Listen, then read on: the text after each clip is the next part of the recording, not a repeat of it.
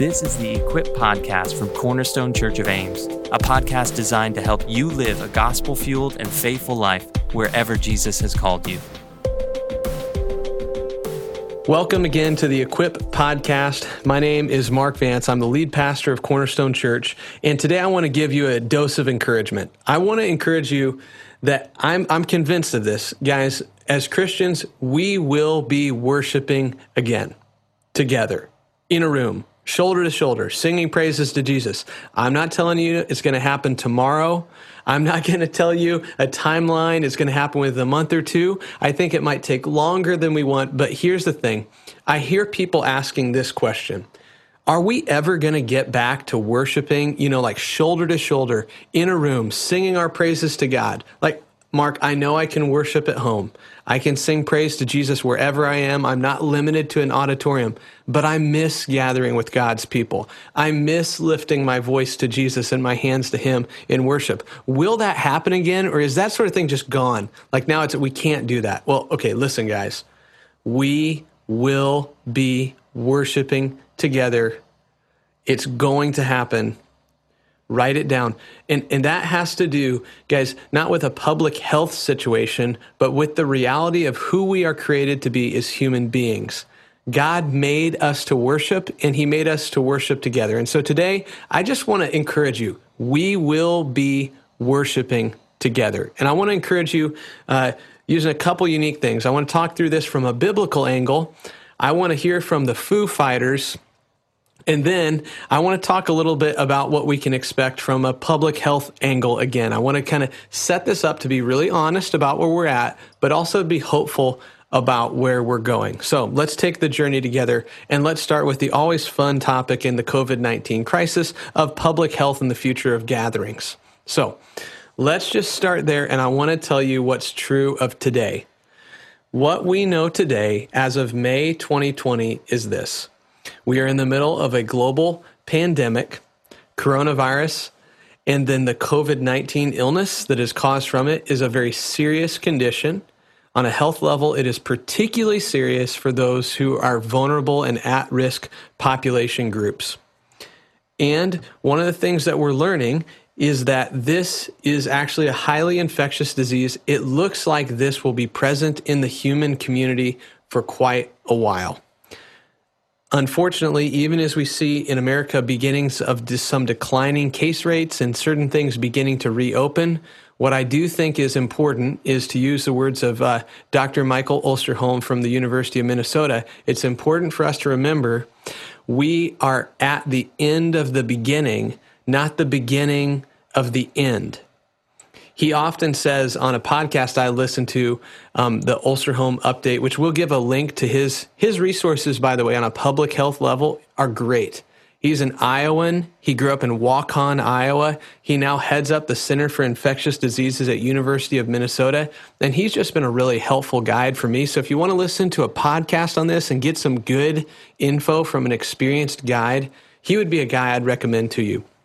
But inside of what he said again and again is it's important, folks, to remember we are going to be in this public health moment for quite a while.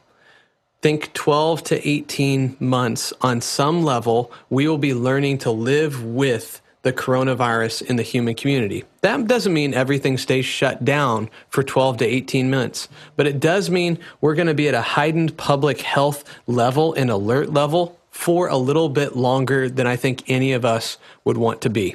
Because we're at the beginning, the end of the beginning, not the beginning of the end. We're at inning, let's say 2 of a 9-inning game. Even when you see news about the potential development of a vaccine or something like that, folks, you just need to remember, I want to give a mental image that I heard on his podcast. Where we're at is kind of like if you have the picture of the Kentucky Derby and all the horses are in the gates, and then there's that famous proclamation, right? And they're off, and then the horses start running. You remember like that moment where all the horses are running forward and the gates have just opened? That's where we're at. We have just started running.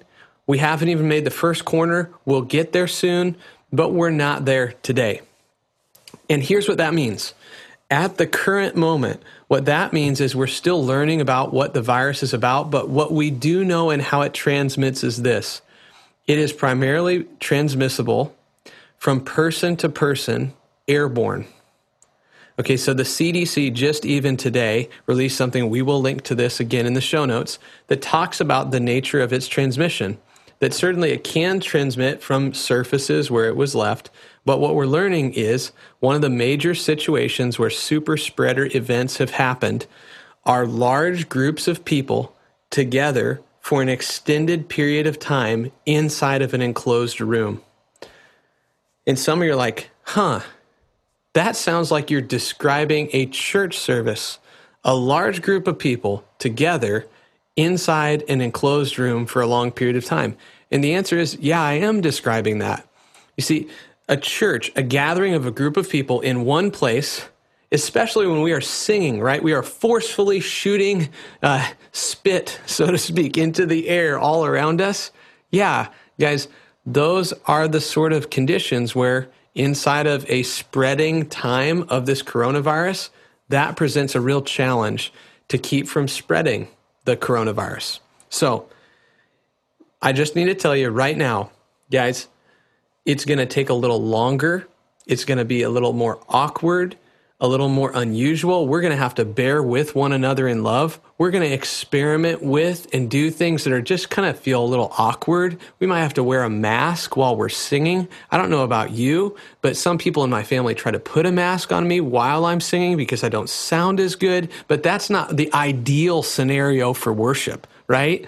And so, guys, I get the awkwardness. Every church in America is trying to wrestle through this and do a great job with it. And it's going to be tricky. It's going to be awkward. But here's what I want you to know today. It will not last forever. We will get through this, and we will be back to worshiping, shoulder to shoulder, hands in the air, voices raised to Jesus. And here's the thing. I hear some people kind of wonder, like, man, I wonder if people will ever go back to large group gatherings again. I wonder if we'll ever see worship services filled with people. And here's what I'm going to tell you. It might not happen overnight, but it will happen. Because the reason we gather to worship isn't just some sort of, hey, we got to sell tickets to a concert. So it's not that. We gather to worship because it's part of who we are as human beings to want to join our voices with others to praise something bigger than us. It's hardwired into the essence of humanity. And so I want to talk about that biblically, but first, I want to talk about the Foo Fighters. I don't know if you know what the Foo Fighters are, but if you grew up in the 90s, you do, because they're a killer band. And so Dave Grohl, he is the lead singer of the Foo Fighters. And actually, last week, he was interviewed in The Atlantic. He wrote an article reflecting on the future of large concerts and gatherings after the coronavirus. And I actually read his quote, and we will link to this blog post off of Eric Geiger's blog. He's a pastor out in California who is thinking about it. And that's what sparked my idea of wanting to talk a little bit about this with you guys. He quoted this from Dave Grohl. I want to pass it on to you.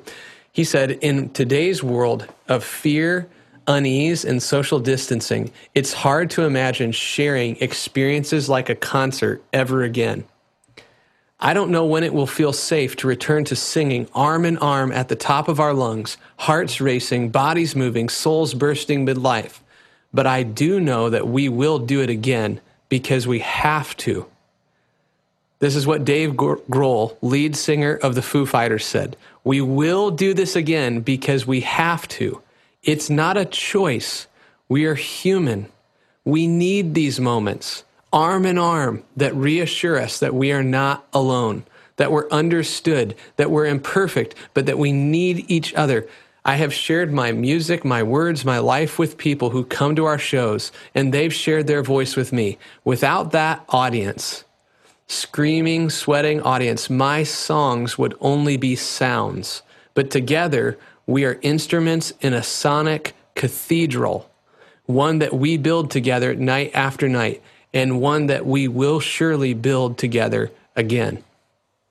Okay, now Dave Grohl is the lead singer of the Foo Fighters, not a worship pastor, not a pastor of a church, but he said something inside there that I could not agree with more. He said this: Will we get back together, arm in arm, singing and shouting again? What was his answer?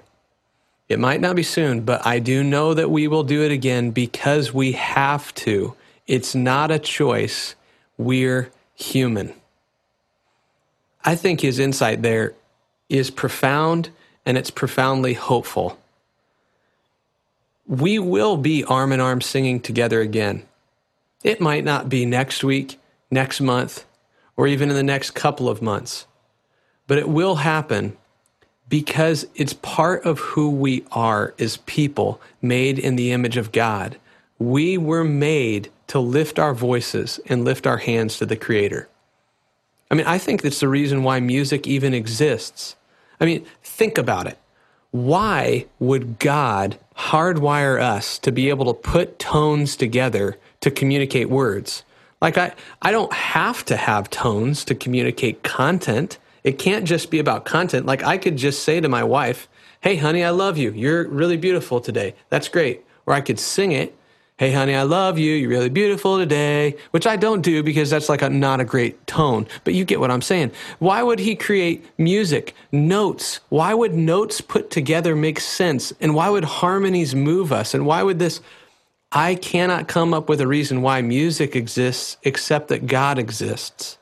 And he's so great that sometimes words alone aren't enough. We need poems, and we need songs, and we need worship.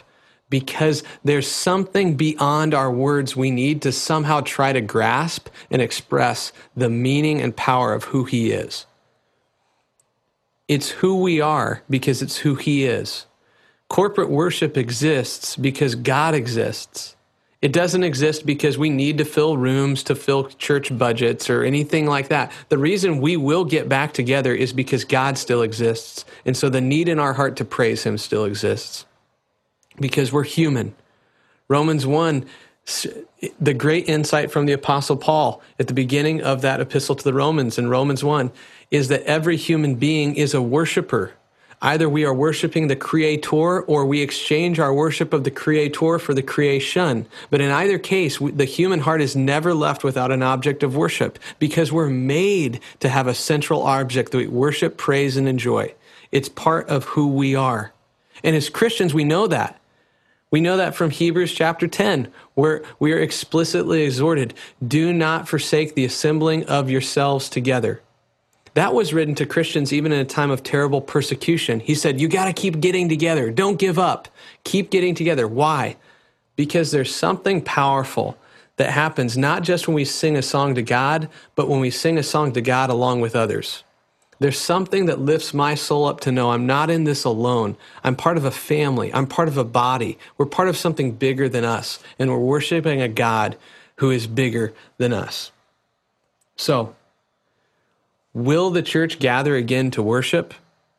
Absolutely, yes, it will. Because it's who we are. We have to worship. It's an unavoidable reality of our nature.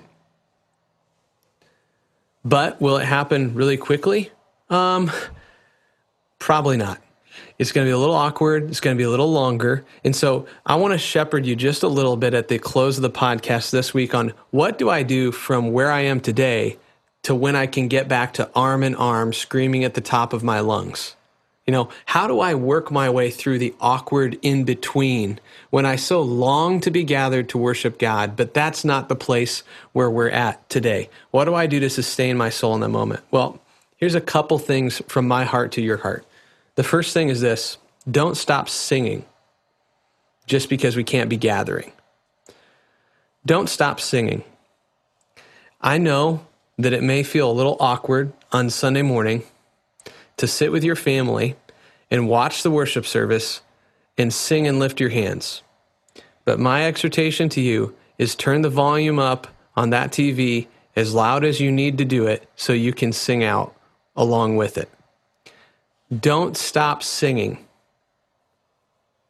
Even if it's just like one of the highlights for me is watching my kids sing. That's actually been one of the cool moments that we've had in this coronavirus time, is figuring out that we can actually, there's things I don't get in this time, but there are things I can still have. Don't stop singing. Don't stop singing as a family. Even honestly, maybe some of you guys were like amateur worship leaders back in college,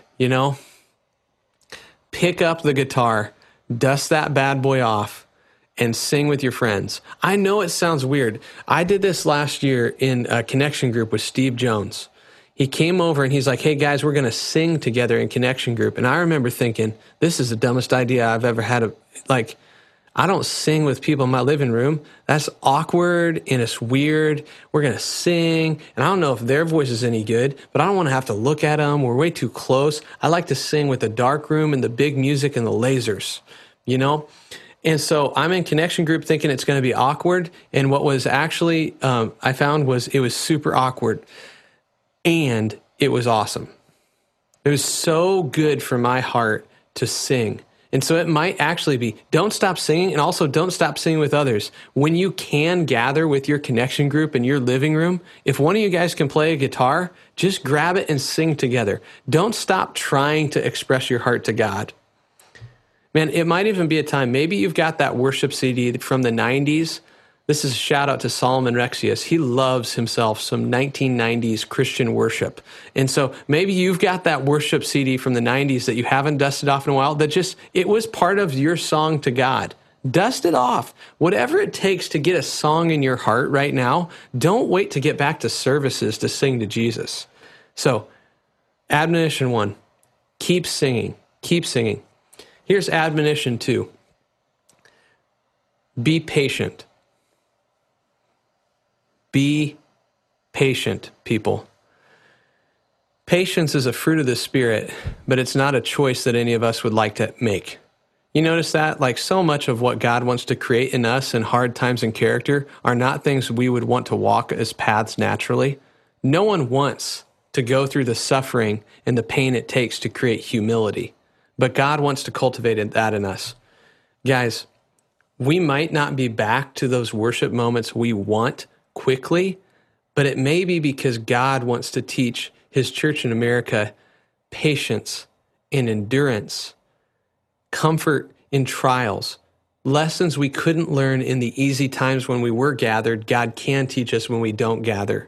So in your rush to get back, don't miss what God's doing in the pain. Okay, final word of admonition. So don't quit singing. Be patient. Be patient. And this is I don't know how else to describe it other than to say this. If you're going to light a huge fire, the thing you really need is a lot of great wood. If you're going to light a huge fire, you need a lot of great wood. Like, I don't know if you're lighting backyard. A lot of my friends in coronavirus time, they're out in their backyard. Everyone's gotten into lighting a fire in your backyard and like roasting marshmallows. And everyone has that one friend who's like, I'm going to light this bad boy so big, people down the block are going to see this fire. That you think this shouldn't be in a fire ring inside of town, but he's stacking the dried wood up like 5 feet. So great fires come from good wood. And great worship comes when your soul is so full of everything that God is for you in Christ that you just can't help but sing. In the moment where we're going to wait, and one day when we get back and we can go arm in arm and sing worship to Jesus, we're going to light that fire and it's going to be, but I want my soul and my heart so full of the reality of who God is that I'm well prepared when we can light that fire. That means I may not be able to lift my voice corporately, but I can study the Word and remember who God is. I can read a great book and remember who Jesus is. I can, in other words, at a time when the fire is not lit and burning, I can get some good wood ready so that when we can light it, it's ready to go. So church, please be encouraged today. We will worship again. We will fill auditoriums again across America and across the world with the voice of our song to God, because worship exists because of how great He is. It's hardwired into who we are to praise Him. So don't lose heart in the moments when we wait for that day. It's coming, guys. Might not be here tomorrow, but it's coming. It's coming. And I'm looking forward to worshiping with you on that day.